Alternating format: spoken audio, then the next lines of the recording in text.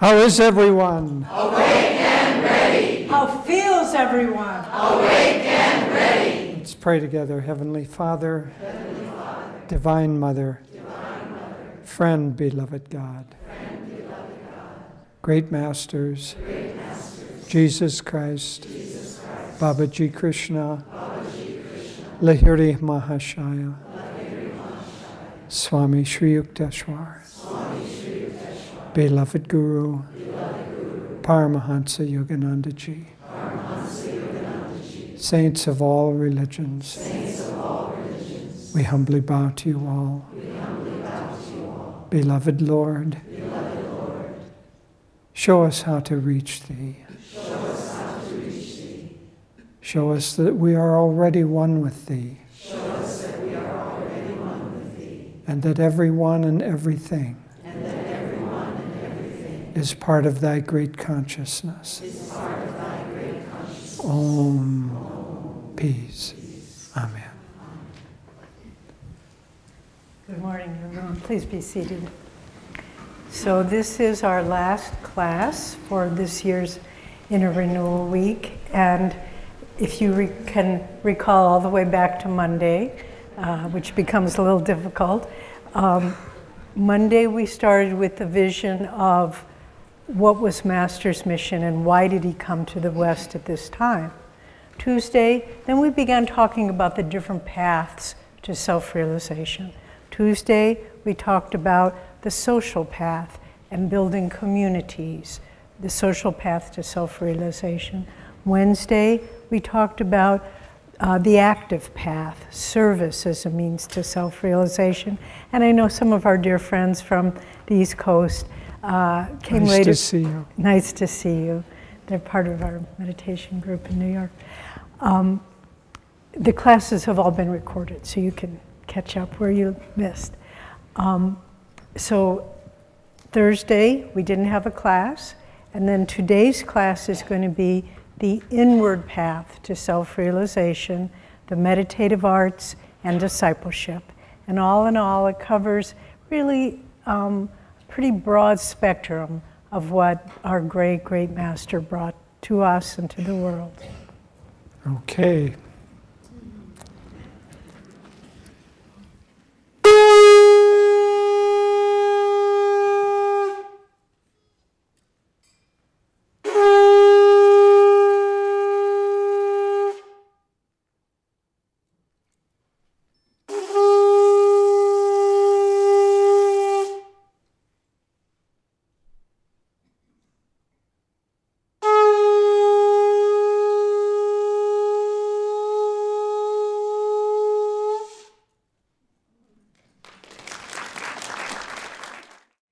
This first song that we like to sing for you this morning, Swami wrote it as he was inspired by a visit to Egypt, and it's called In the Temple of Isis, and Isis is another aspect of Divine Mother.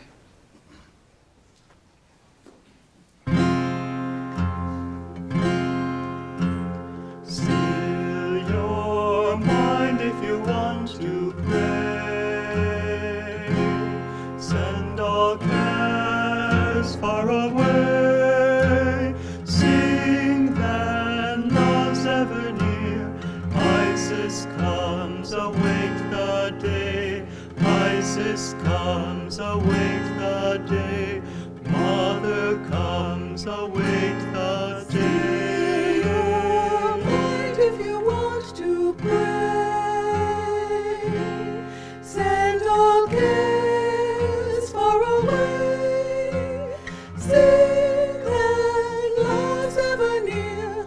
Isis comes, await the day. Isis comes, await the day. Mother comes, await the day. Still your heart if you want to pray. Send all cares far away. Sing that love's ever near. Isis comes, await the day. Isis comes, await the day. Mother comes, await the day. Still your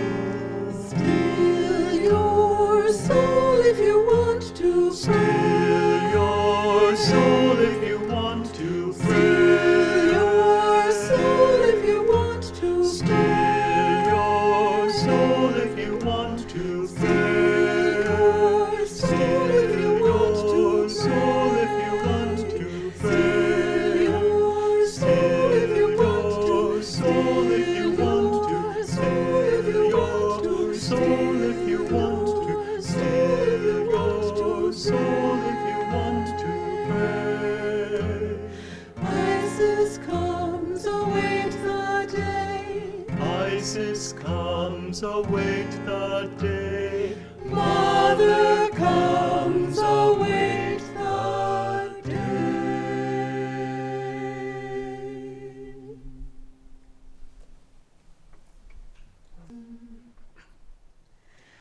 Door of my heart, open wide I keep for thee.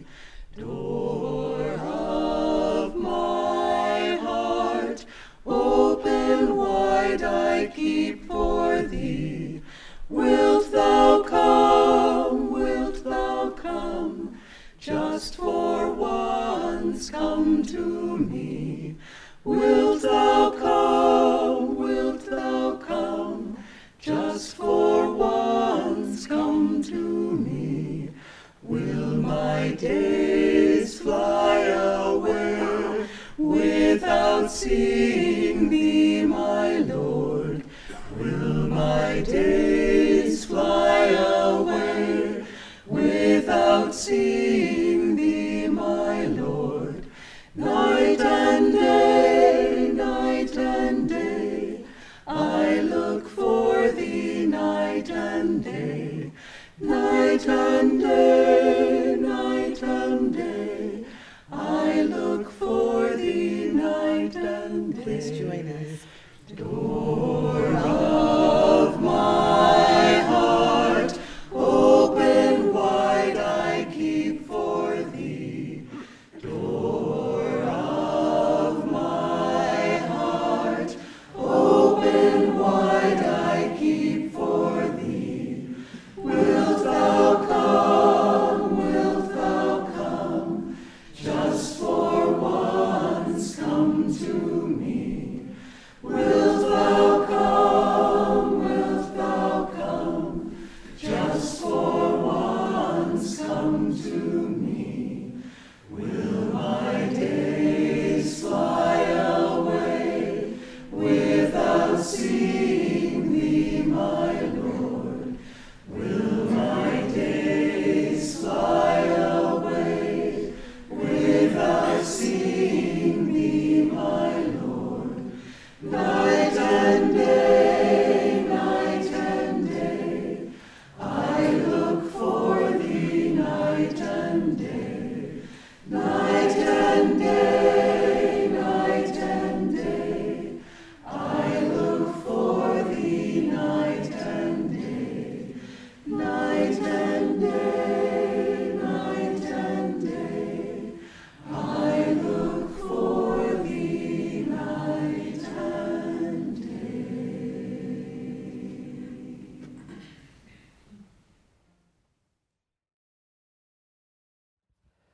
So, as Davy said, today we're going to talk about the inward path, the meditative arts.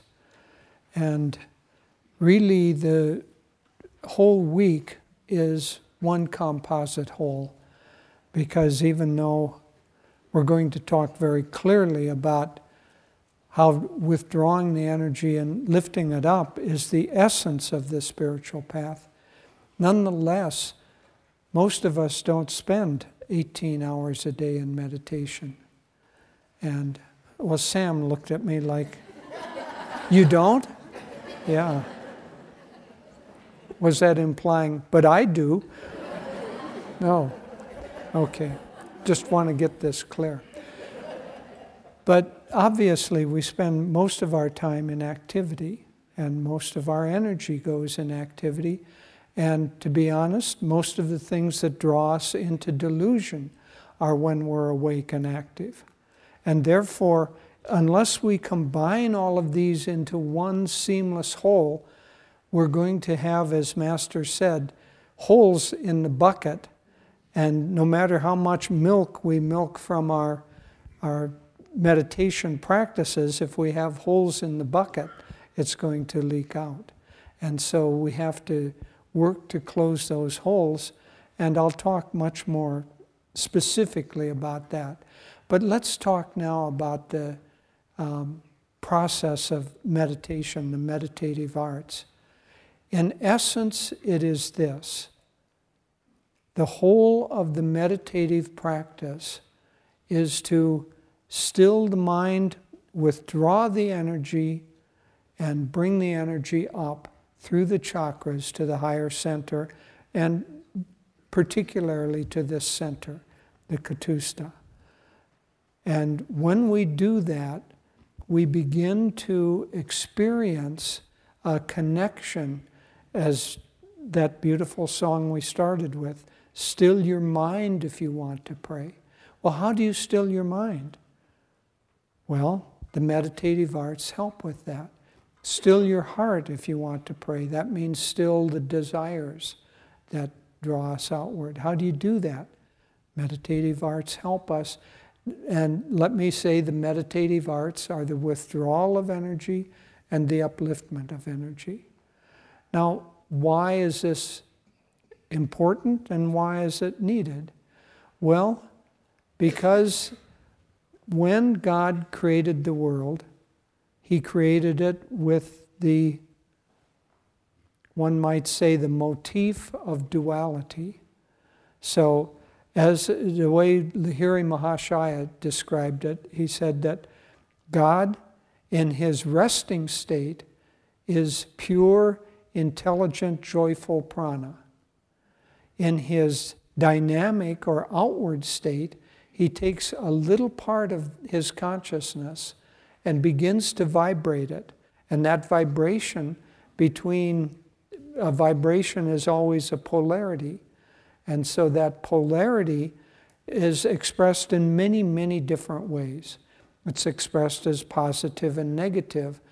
Call it positive and negative magnetism. So the very structure of the universe, the atom, the nucleus of the atom is positively charged. The electron is negatively charged, and those two polarities, to visualize that, remember it's all energy, but to visualize it, imagine a beach ball, about, however big a beach ball is. That's the nucleus of the atom. Now imagine energy field, but we think in terms, especially those of us who grew up in school where you had the little nucleus with the circles around it, We think in that term, but really it's an energy cloud that surrounds it. But here we have a beach ball. Think of that energy cloud as being as big around as the edges of a football stadium. And you're standing in the center with the beach ball of the nucleus. Everything else is space. Everything else is empty. Everything else is, one might say, the emptiness between the negative and positive charges.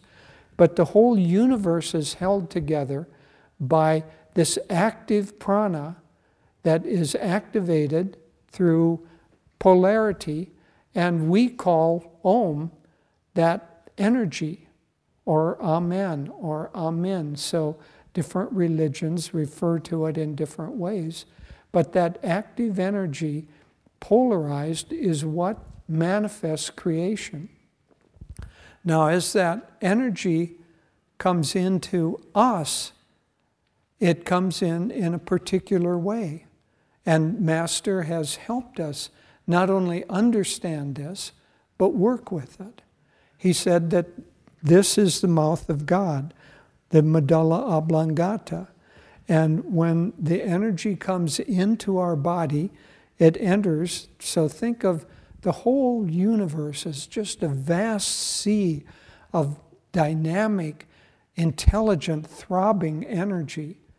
It's on a subtle level, so we don't perceive it with our senses, but just vibrate with that, and then feel that some of that enters in at the medulla and comes down to animate your body, to animate the cells of your body, to animate the processes of your body.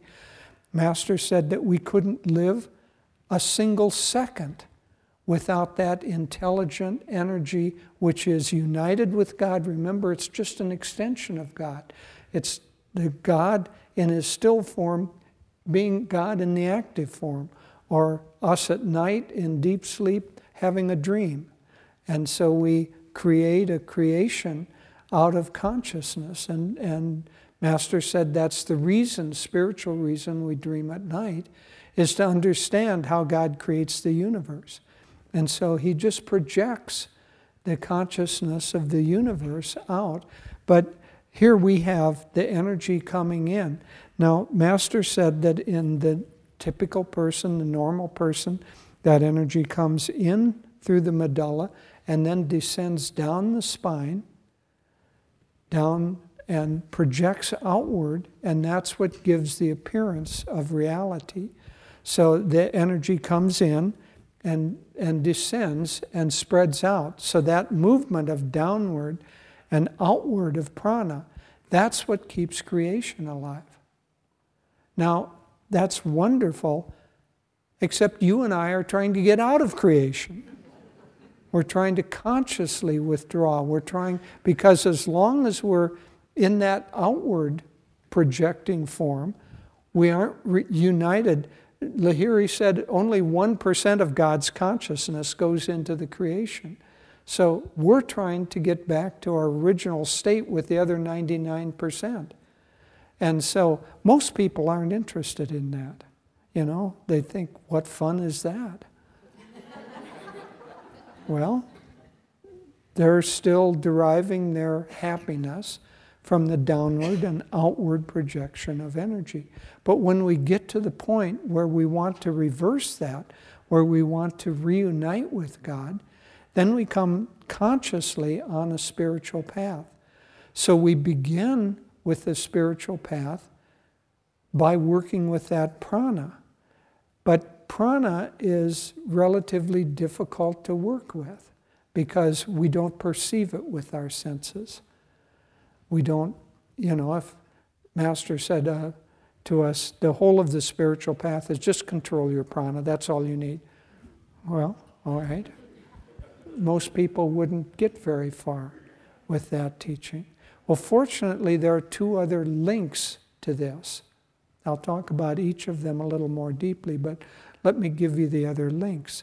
So when that prana comes in and descends down the spine, it also has another, one might say, polarity. So think of the central spine, the Sushumna. We're not talking here about our physical spine, but the physical spine is an outward expression of this whole manifestation, way of manifestation.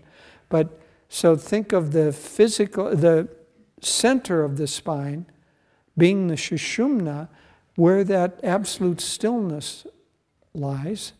And then outside, just like the atoms are moving around, right, in that soccer stadium, outside of that central spine, there's a movement of energy that circles around.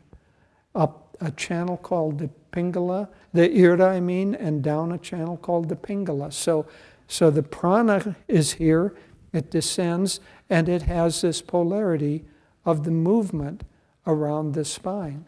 And that polarity is keeping us outward. Now, as we know from Kriya Yoga, those of you who are initiated, or some will be initiated tonight, what we're trying to do is to bring that polarity of the movement of the energy in the outer Irda and the Pingala, we're trying to bring it into the Sushumna and up, and bring all of the energy up to the point between the eyebrows. Now there's another polarity, because that downward moving flow has a very strong energy to it. Master said, quoting the Bible, there's the concept of Satan. And Satan is supposed to be an angel. And in the Bible it says essentially Satan came down with a lightning-like flow. That's the energy going down the spine and creating a polarity at the bottom of the spine called the Kundalini. And so think of that, Satan is a difficult concept for most people to accept. C.S. Lewis said that the way that Satan works with this is he gives everyone the picture of himself as being a being that's red with goat's feet and horns. And everybody who's a thinking person says, well, that's ridiculous. Therefore, the concept of Satan is ridiculous. Well, that's just delusion, because delusion is a conscious force. Because without that conscious force drawing the energy down, you don't have the polarity. And when you don't have the polarity, you go back into singularity, into union with God. So if he's going to have an outward creation, he has to maintain that polarity. But as I say, you and I are trying to get out of that. And therefore, we're trying to withdraw the energy from the Irda and the Pingala and bring it up to through the deep spine, the Sushumna, to the point here, and create a very, very powerful magnetic field here. And as we do that, to the extent we can do that, that positive magnetism draws up the negative magnetism until eventually it all comes together into unity, and then we experience samadhi or Christ consciousness. So that's the flow of prana. But as I say, prana is not easy to get your hands on it. Swami had a brother monk, Norman. Now, Norman, Master called him my giant. Norman was about, 6'4" and 280 pounds of all muscle. And one time, Norman was complaining about delusion. He said, if only I could get my hands on it. A group of us went to visit Norman. He started a community too in Southern California by Santa Barbara. A group of people from Ananda went to visit them, and it was quite striking because, in the Gita it says all of Krishna's soldiers look like Krishna. Well, all of Swami's disciples kind of looked like him, sort of the same size, the same vibration. Norman's, they were all about 6'3" and big, and they would go out sailing, and they came from the Viking line of Master's family. And I don't know, I think we came from the Atlantean side. And so we just had a slightly different vibration and outward look. Anyway, coming back. So we're working with this subtle prana, but as I say, prana is hard to get your hands on. Fortunately, prana is linked to the breath. And so every time, remember I said that movement up and down, the Irda and the Pingala, every time that movement comes up, we take an inhalation. And every time it goes down, we exhale. Inhale, exhale. Inhale, exhale. When we come into a human body, the first act of independence is to take a breath. And that starts that cycle. And when we take a breath, it starts the connection of our consciousness outwardly. And then the brain goes and so on. And when we stop with our last exhalation, we exit the body. So we think, well, that's the breath. But really, it's the prana connected to this physical form. And so that movement of energy is constant. It goes all the time from the moment you were born until the moment you die. And Master said that I don't know, that rhythm, the breath and the pranic breath are what hold our consciousness to this particular body. And so one of the things that we're trying to do, remember we're trying to dissolve the ego. Well, being in a physical body is like the grossest expression of the ego. And so one of the things we're trying to do is get more subtle and higher vibration expressions of the ego. That would be the astral plane. It's either heaven or hell, depending on where the location of your energy is, up or down, in the chakra system. So if it's very, very materialistic, and the ego is very strongly, see, as it goes down, it gets more selfish, more self-centered, more trying to hold on to its own I, my, me, mine. As that goes down, if it's very evil, then we go to an astral plane for a while. We don't stay there very long. It's not like we go to an eternal hell. Master said most people create their own hell. Why does God have to send you anywhere? But if our consciousness is high, then we go to a high astral plane. But if we have still desires that can only be fulfilled on the physical plane, it's hard to get a good cup of cappuccino. Sorry, Damodar. He's Italian, so where they really do have good cappuccinos, I'll say that. If that's our consciousness, then that'll draw us back. We had a man here who smoked and drank coffee, and he was a good devotee, but nonetheless he had those two habits. He said, I got to try to get rid of these because I'm going to be drawn back the day after I die into the body of a mother who smokes and drinks coffee if I'm still addicted to these things. And so if we die with desires that can only be fulfilled on the physical plane, then we get to fulfill those desires. We just don't get to stay on the astral plane and fulfill them. We have to get back into a baby and the diapers and the growing up and the high school. And I, for one, want to get out of that cycle. I imagine you do too. So the breath, the physical breath, is accompanied by the prana is accompanied by the physical breath. And so obviously, the breath is much easier to get our hands on, to perceive, than is the prana in the Ira and the Pingala. And so one of the aspects of virtually all meditative arts is to work with the breath. Not because it's, kind of a handy thing. It's because of this cycle.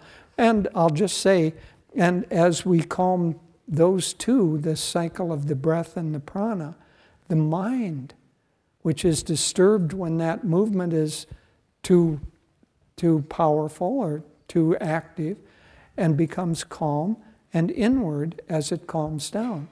So what happens if you are walking down, a corridor, let's say it's night and you're walking down here, and one of your friends, who may not remain a friend after this, is hiding, and you're walking along and they jump out and say, boo! What do? The first thing you do is you inhale. You're trying to get that energy, and then your breath is rapid for a while, meaning that your prana is disturbed. And so calm your mind if you want to pray. They could have added calm your breath if you want to pray. And that's why we have virtually all of our techniques work with the breath. And virtually all meditation techniques start with that. One of the things that's become quite popular in America is mindfulness meditation. Probably more people do that than any other form. The essence of that, it starts with watching your breath and becoming mindful of your thoughts. meaning that you're actually aware of what you're thinking, what you're doing. We may think I'm aware, but you aren't aware. You're sitting in the seat. When is the last time you thought of your posture sitting in the seat? You aren't aware of your posture. When is the last time you thought you were breathing? That's going on automatically. We aren't aware of it. And so one of the things that we do is to bring into our conscious awareness these internal processes, which, if we can get them under our control, are going to lead to the interiorization and upward flow of the prana, which otherwise goes down. Now, a master has that control and has the prana completely under control. Master said that he could bring his energy from the medulla to the point between the eyebrows and just hold it there. He said, when I'm giving an interview with someone, for instance, my body below my medulla is like paralyzed. I don't need it. So I just bring my consciousness here. Well, that's nice if we could do it. But we're trying to do it. That's the thing. We're devotees, we're spiritual seekers, and so we're working on this process. So the masters come along and they say, well, if you're working on it, if you want to work on it, then I'll give you some techniques to do that. So Master said, well, let's start. The breath, that's one way to work on it. So I'll give you a technique for that. We'll call it Hong Sa. And so Hong Sa, we watch the breath, and we use a mantra along with that. Hong, as the breath comes in or as the energy rises, and Sa as it goes down. It's a bija mantra meant specifically to calm down that movement, but the translation outwardly is I am, that affirms, and then he, you relax. I am, he. Hong, Sa. Hong, Sa. But you concentrate not in the, you can do it in the spine, but the way we normally do it is we concentrate here, which is very close to the spiritual eye. And that deep concentration on the breath coming in and going out, coming in and going out, that will bring us into a deeper state and bring us into control over the thought processes. But Master says, well, I'll give you another technique. I'll give you energization. And if he only said, okay, here's energization. You stand here and you send your prana to various parts of your body. So send your prana first to your toes. Who would, first of all, understand and practice that, and who would stay with it? So he says, I'll give you a more outward way of doing that. Tense and relax those body parts.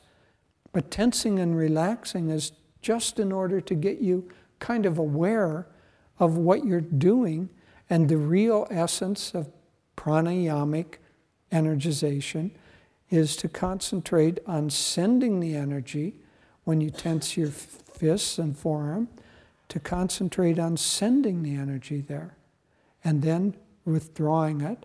And he said, tense with will, relax and feel. And so what is that doing? We're working with the prana.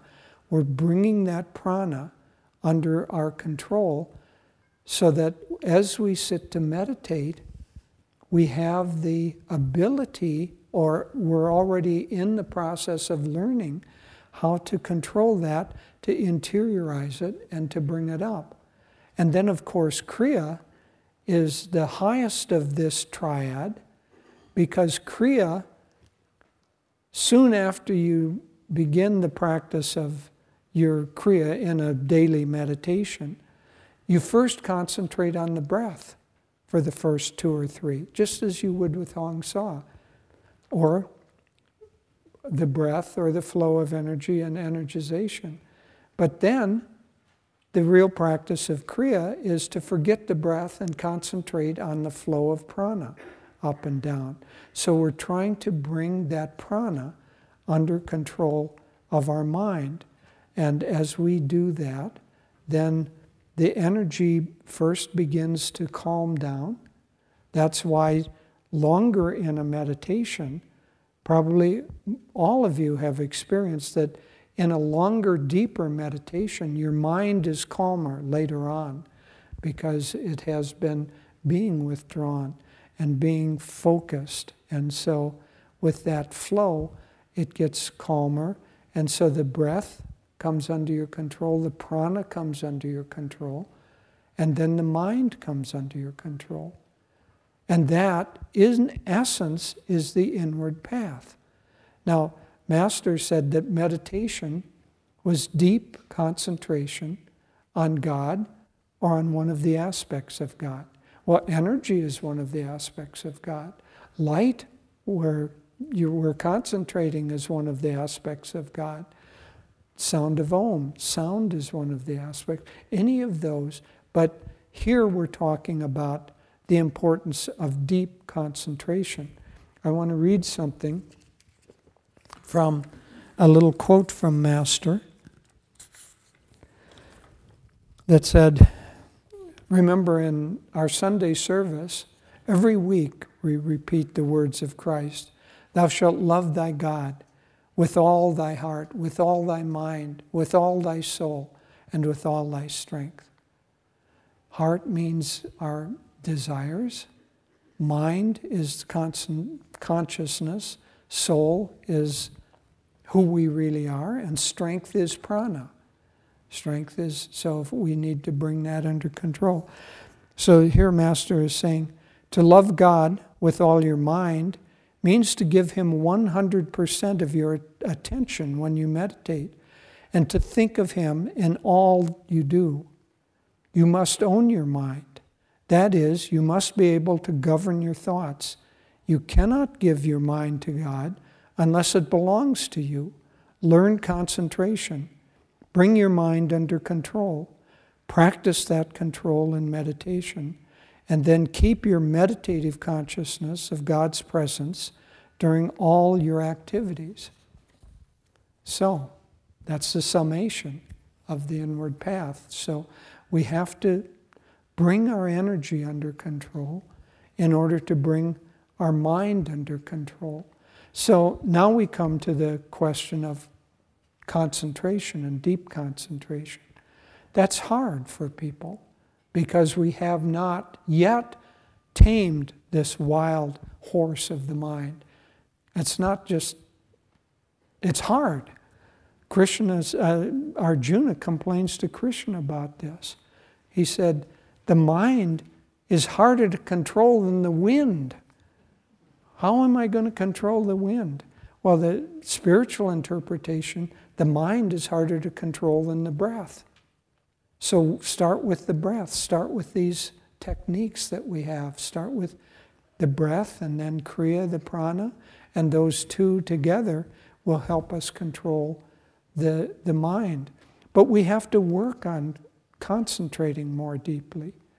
And, there isn't a whole lot in this whole dynamic that we have much control over. We can't control the movement of prana up and down.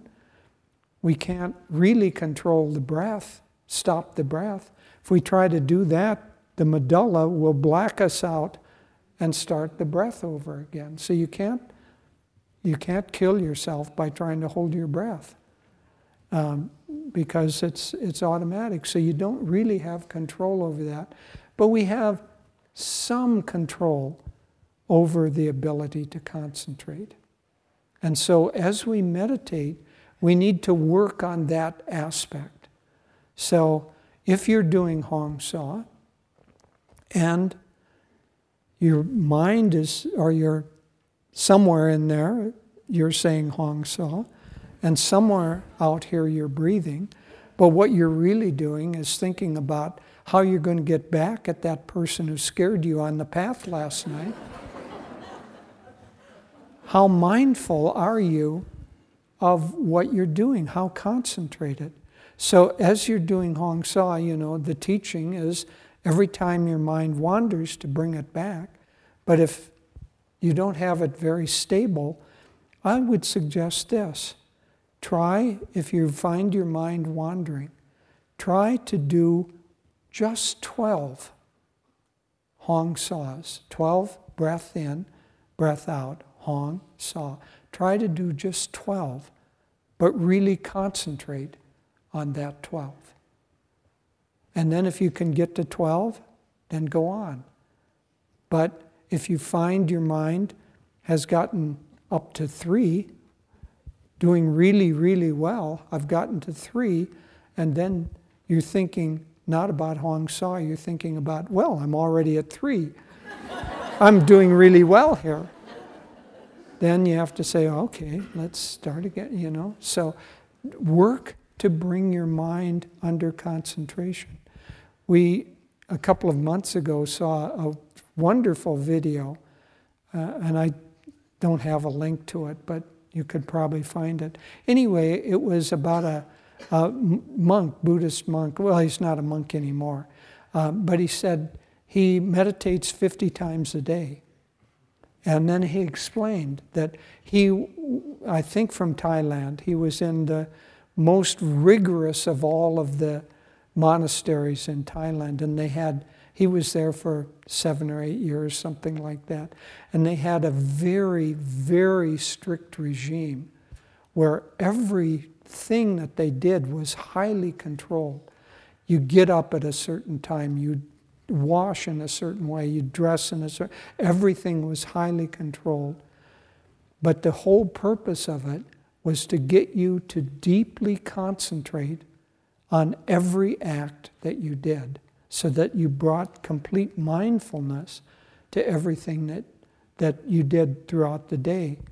And so he said, I learned how to do that in this strict environment, and now I meditate 50 times a day by, if I'm looking at a flower, I bring total concentration to the looking at the flower. That's pretty close to deep meditation on God or what beauty is, So anyway, work on this deep concentration, because that's what we can work on in order to, that's the part that we can actually get a hold of. Obviously, everything else, we have to work on breath, working with the breath. We have to work on working with the prana, and on the mind and concentrating. Those 3 work together. And if we can do that, then we'll go deeper. And by concentrating here, especially after the outer practices, it creates that magnetism at this point that draws the Kundalini up. So I'll just end by saying that we talk about the meditative arts, but we need to take, just as Master said, to take that, I'll read that last sentence again. Bring your mind under control, practice that control in meditation, and then keep your meditative consciousness of God's presence during all your activities. So the other part is to keep the energy. Remember what we're trying to do. Bring the energy in and up, and keep it up.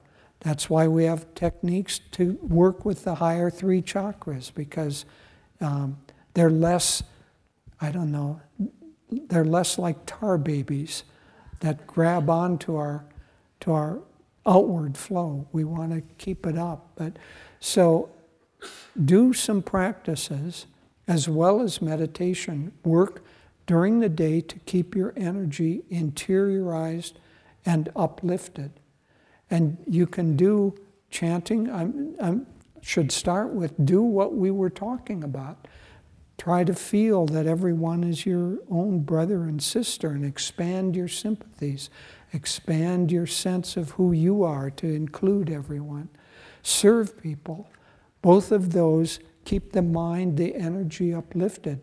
But you can also chant inwardly. It's a very, very good practice. Some paths, that's essentially their practice, is to do inner mantra or inner chanting. But don't just do it without any concentration. Do it and try to keep your energy here. You can just keep your energy here. At one point, a few years ago, I gave the technique of taking your finger, placing it at the spiritual eye for 15 seconds, and feeling and concentrating on the energy at that point. Then you put it down and just feel that your energy is centered there and you're still able to carry on your activities. So all of these things, but try in your daily living not to purposely poke holes in the bucket of your milk of peace by getting too involved in things that are strong downward attractants.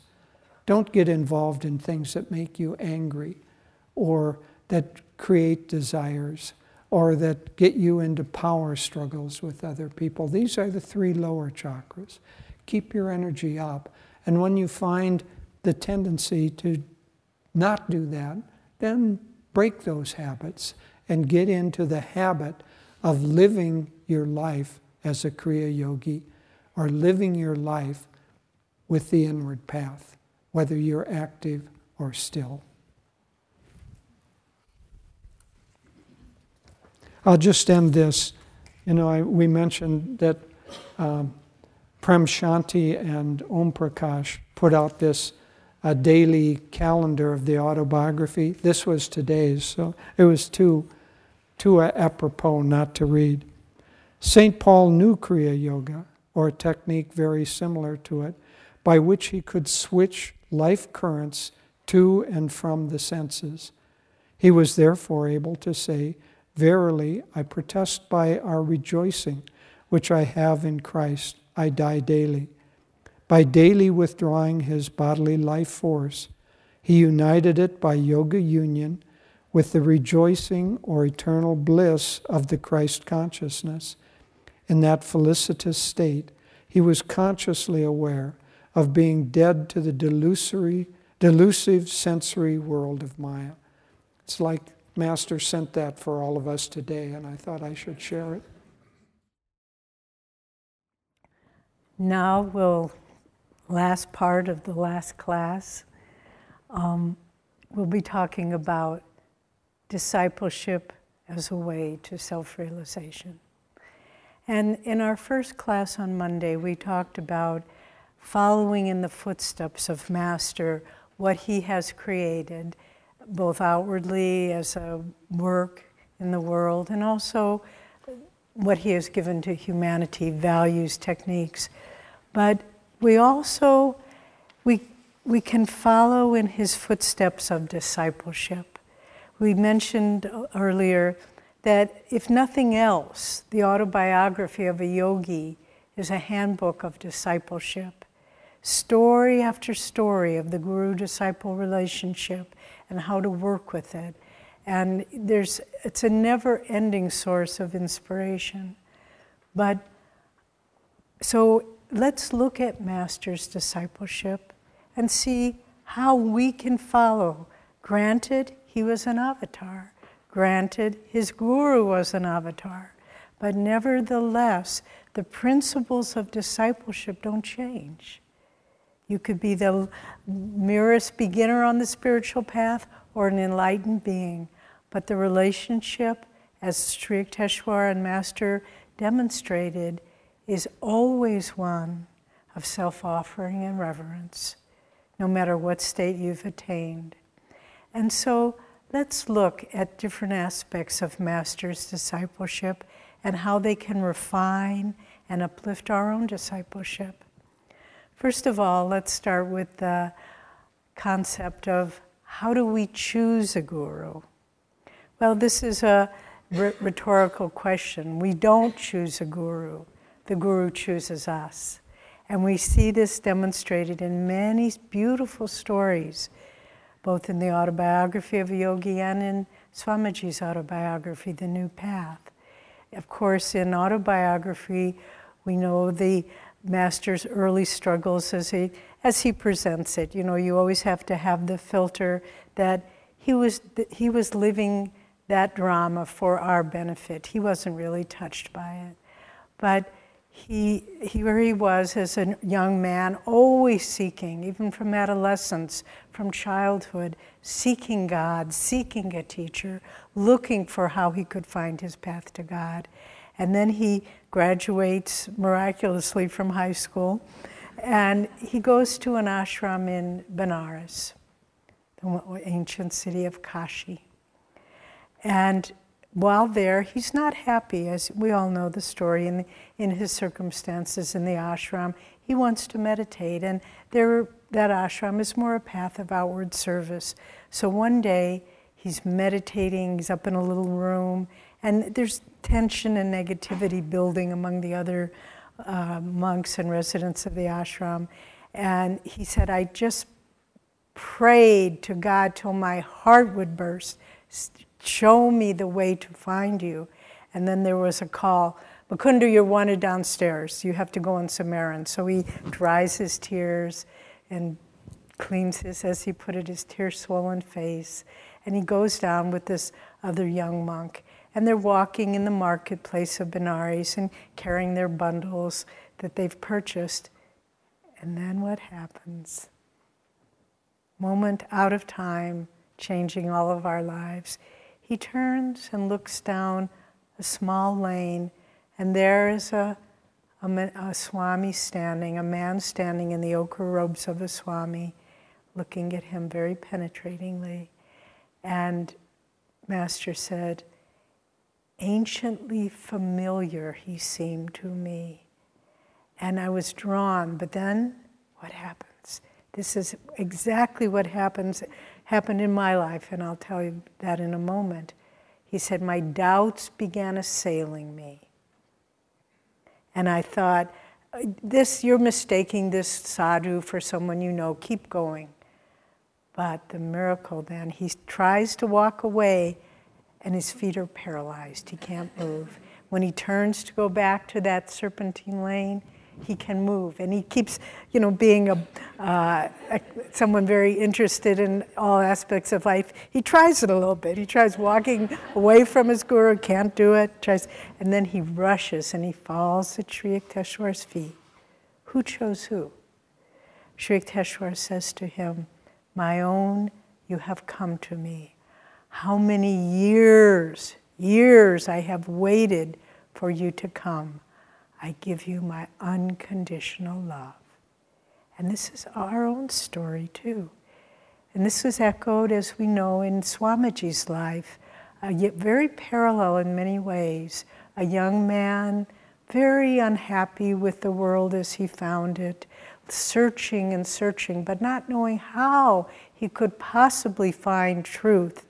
And he's about to go, he has a berth on a merchant marine ship to go down to South America, but he just says, well, I'll go into this bookstore in New York, Doubleday Duran. For those of you who have seen the movie The Path, or The Answer, it's so beautifully depicted there. And he goes in and he's looking at all these books on Indian philosophy, and there's one, Autobiography of a Yogi. And he takes it off the shelf and he looks at the picture. And he was so drawn to that face, anciently familiar. But then he opens the book, and it says, dedicated to Luther Burbank, an American saint. Doubts assailed him. He said, a saint in America, impossible. Puts the book back on the shelf. Same thing happens. Starts to walk down Fifth Avenue, can't move away from the bookstore.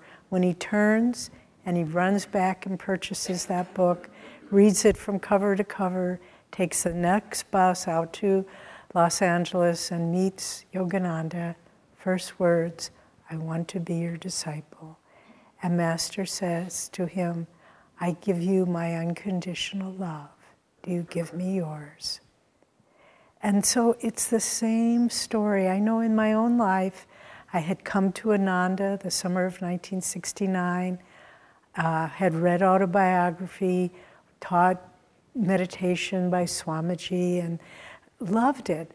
But then I thought the end of the summer came, And there wasn't housing there.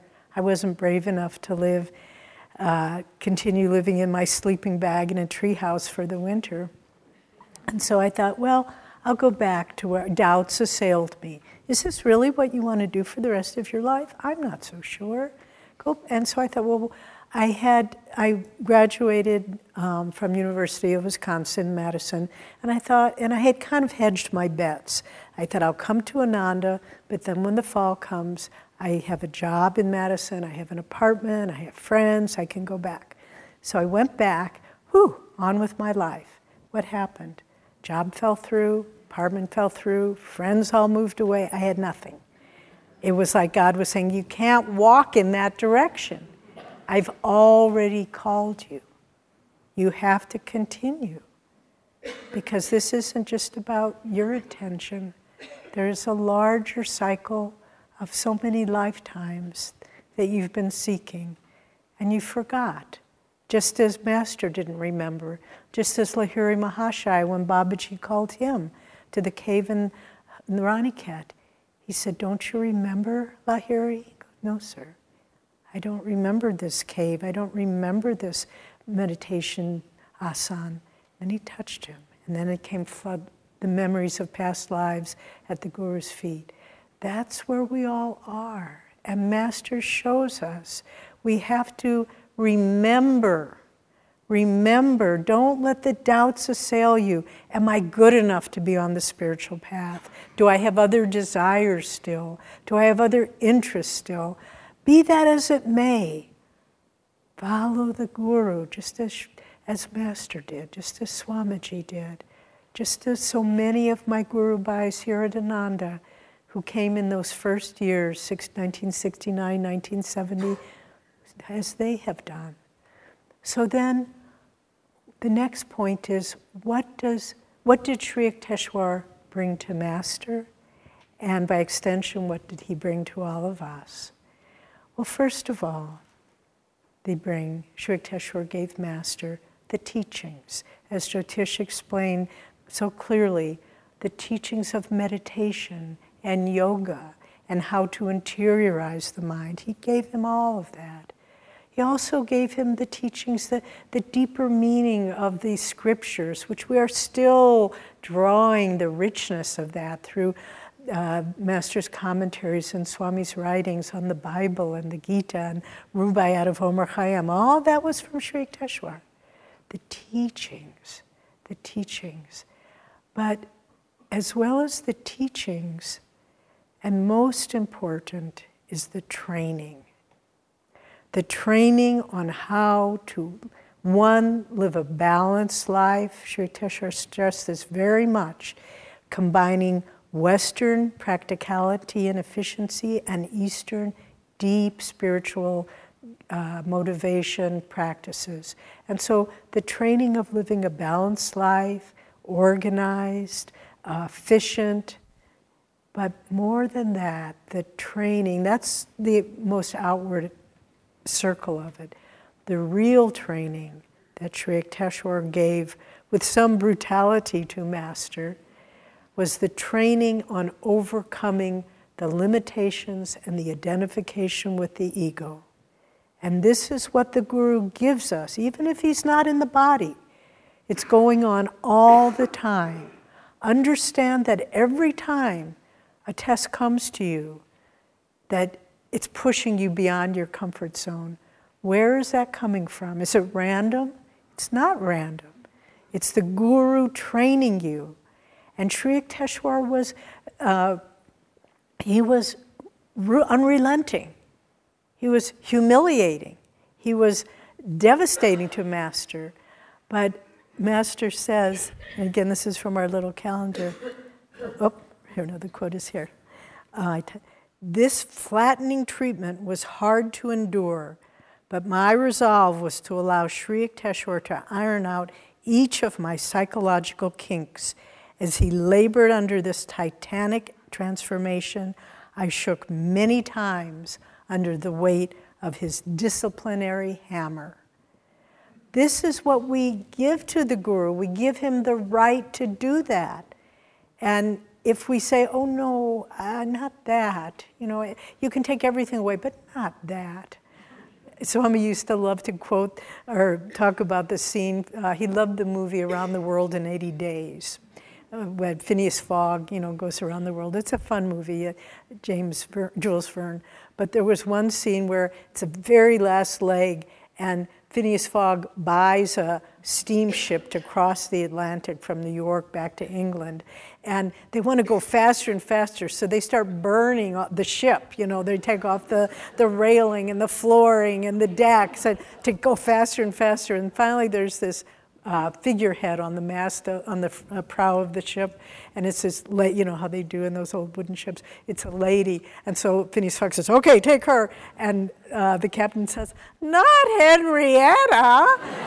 And Swami he really quoted that scene a lot, because there's always something.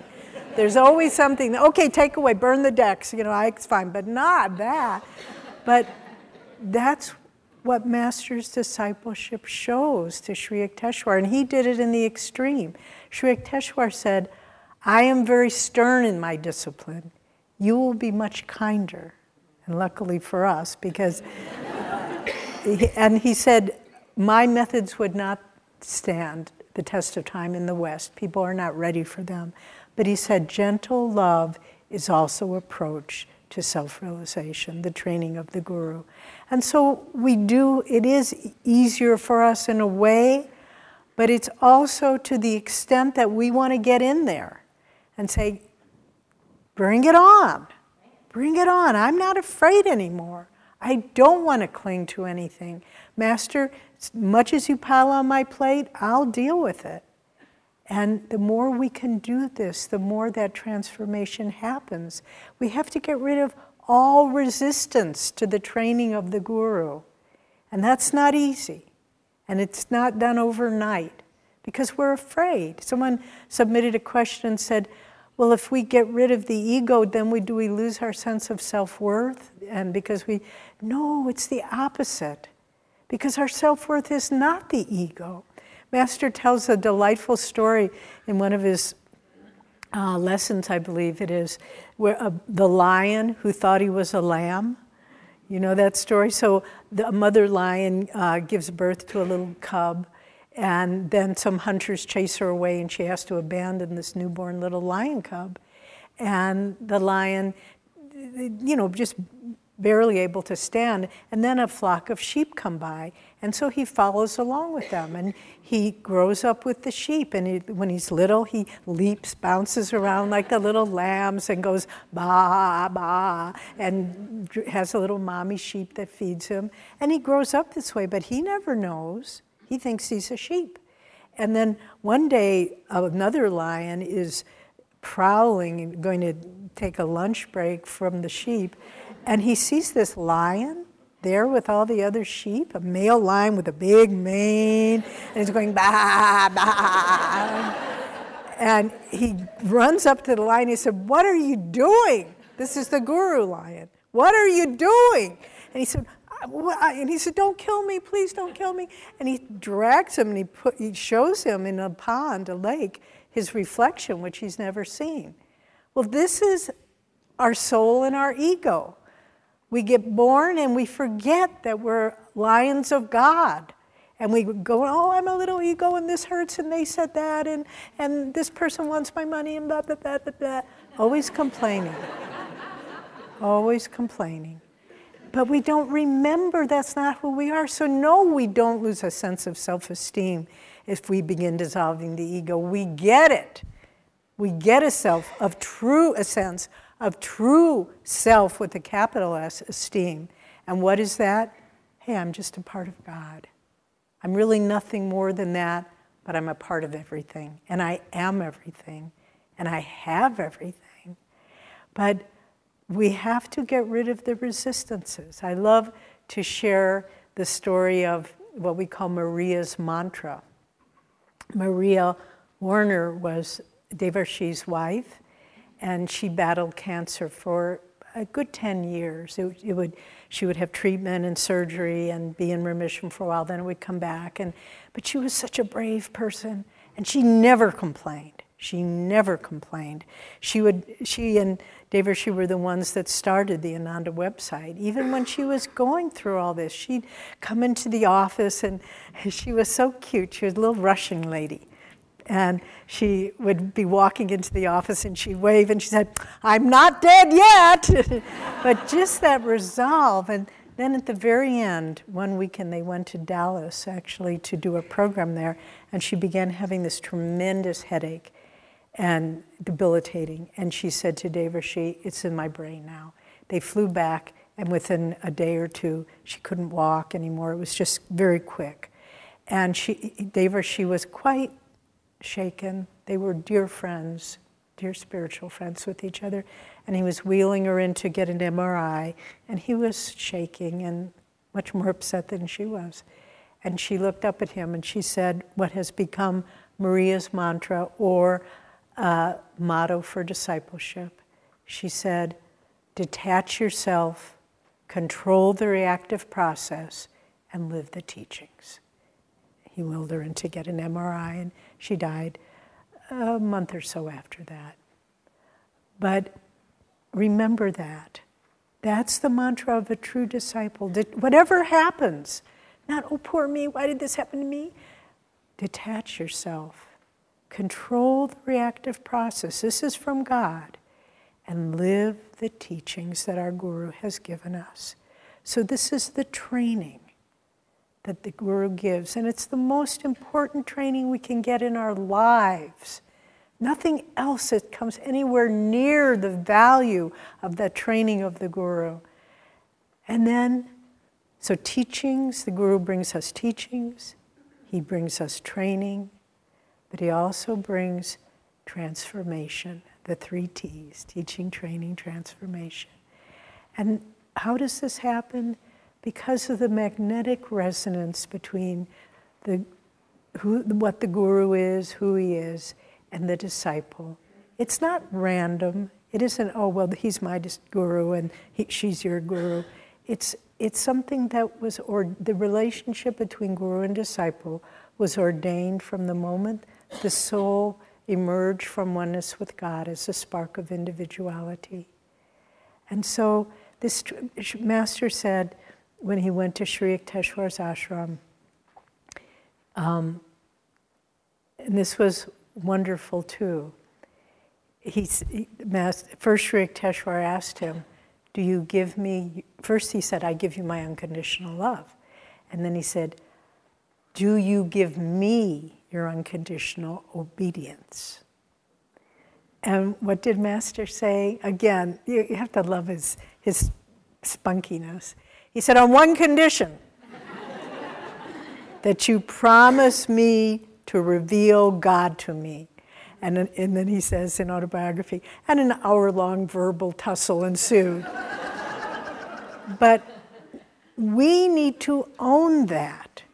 We need to relate to the Guru in that same way. We have come for your transformation, Master. I will not give up until you promise you're going to bring me to God. So we have to be that demanding of him, not, "Well, maybe someday I'll be able to meditate." And no, we have to say, "You owe me." This is the essence of that relationship, bringing the soul to freedom. And we have to demand nothing less of the Guru, because he or she has the power to transform us, to transfigure us, to release us from the ego.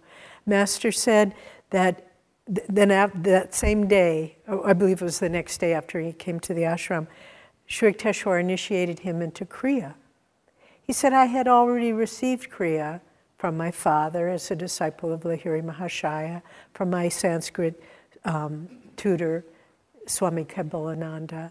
But he said, at Master's touch, at Sri Yukteswar's touch, a transforming power flowed to me and released my ability to get the full realization of Kriya.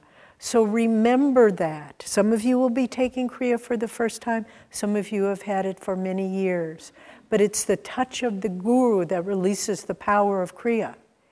And so yes, do the techniques. Do them as well as you can, with as much self-offering and concentration as you can. But then always say, Master, this is your gift to me, and I can't do it without your grace. And so that power of the Guru, the transforming power, but we have to really receive that power, we have to give up all resistance. We have to say, I want to change. And just as when Swamiji first met Master, remember it's again depicted in the movie The Answer. He comes, finally kneels at his feet at the Hollywood Church.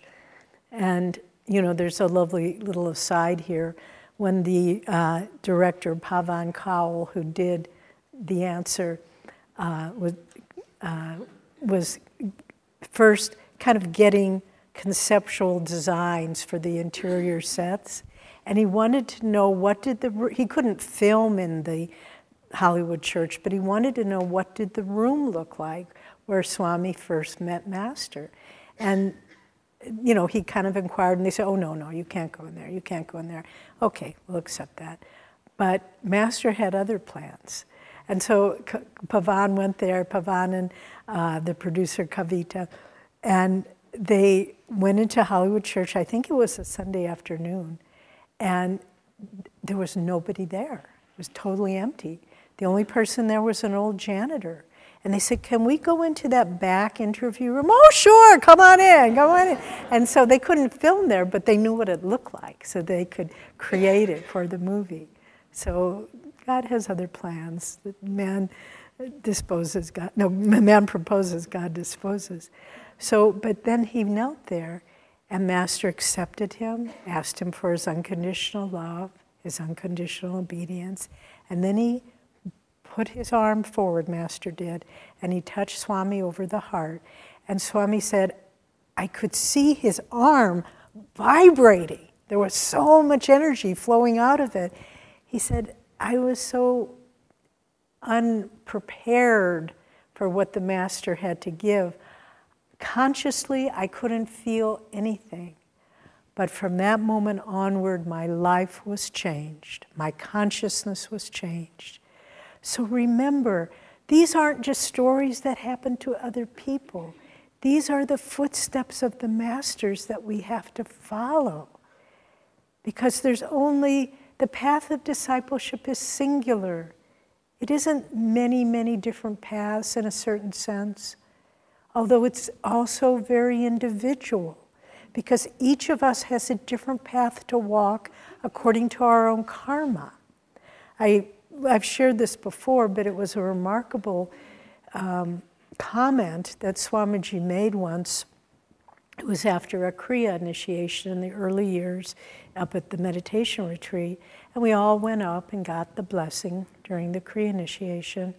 And then afterwards, a few of us were standing around Swamiji, and he said, Swamiji said, I had a very interesting experience as I blessed each one of you. I felt each one of you, your unique path to self-realization, to finding God. And it was different for every single one of us. So you may look at somebody and say, oh, they're a teacher. Okay, that's the way to self-realization. You may look at somebody and they're a doctor working, or a nurse working selflessly in a clinic. Think, oh, that's the path to self-realization. That's their karma. That's all it is. So the path, it's sort of paradoxical, because the path of discipleship, it's essentially God coming in an enlightened being, working to dissolve the resistances and blocks of the ego. But for each one of us, the Guru will work in different ways. In the early years of Ananda, sometimes I would see people who everything always went easy for them. And it wasn't like that for me so much. And I thought, why? But you know what? Those people, to a person, none of them stayed.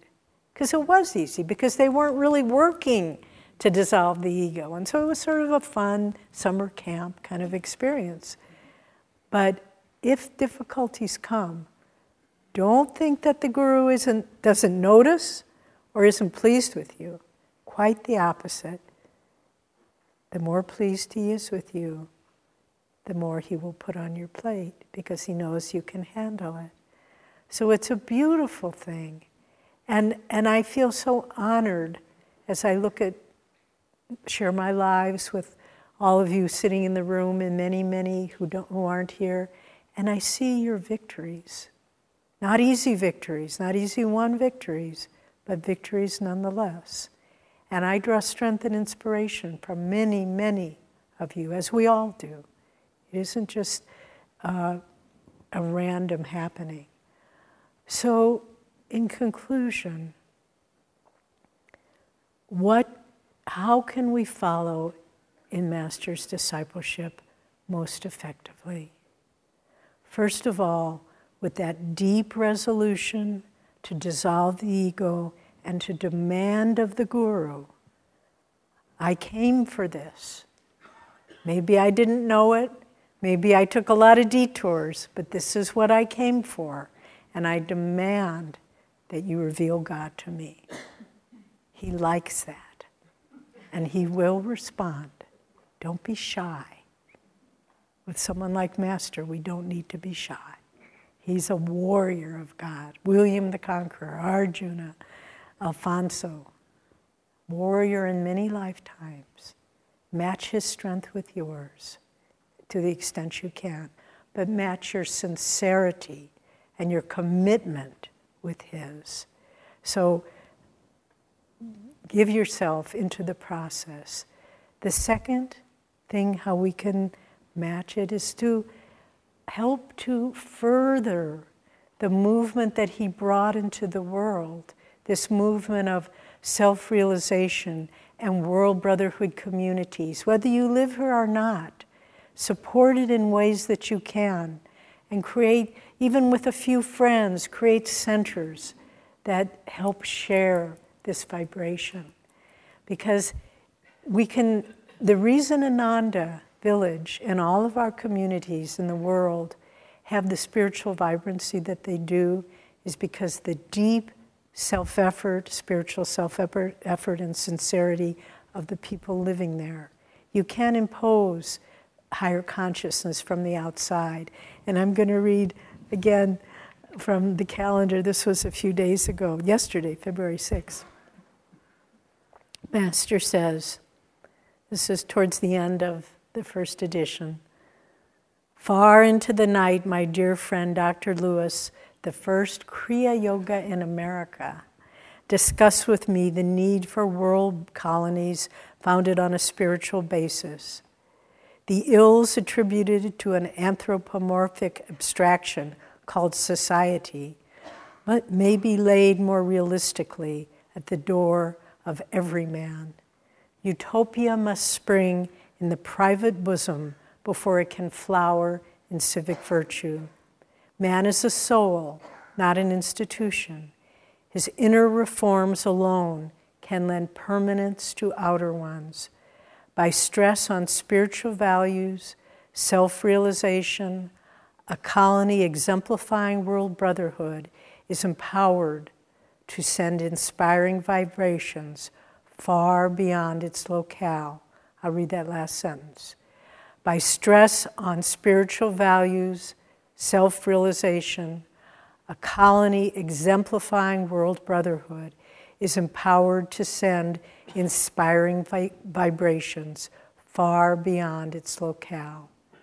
And that's true of Ananda's work worldwide. We have centers of light, we have cities of light.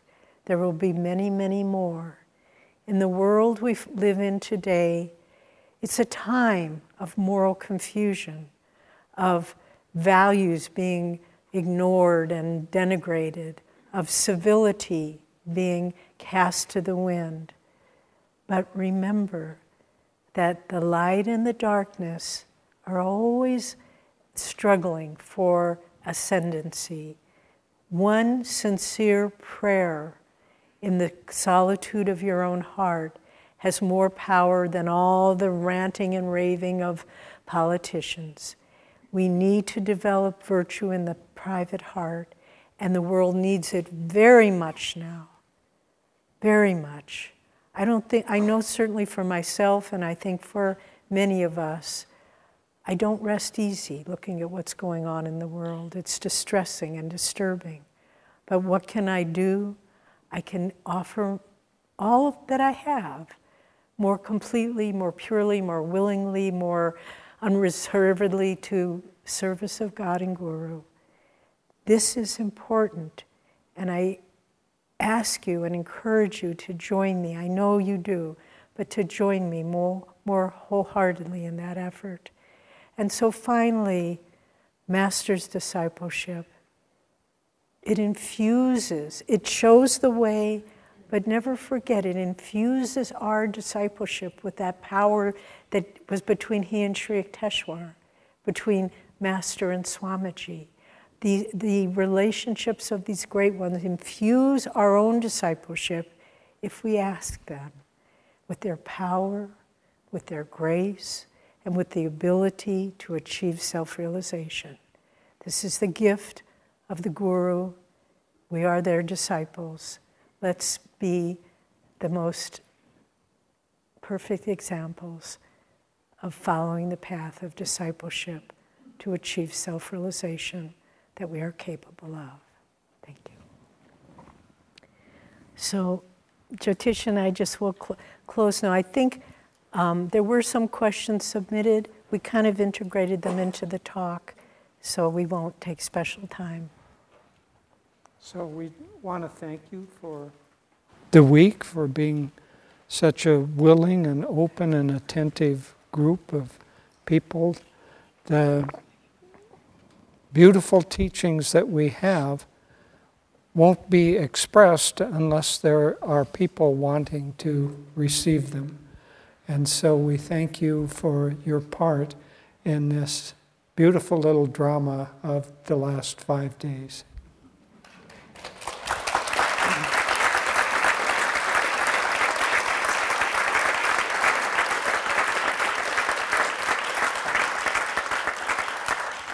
And those of you who are taking Kriya this evening, try to draw the blessings clearly of God and Guru into your own Kriya practice, but try to also consciously draw the grace of Kriya and the blessings of our lineage into the world. So we'll take a short break and then begin meditating at 12. But do keep quiet in the sanctuary.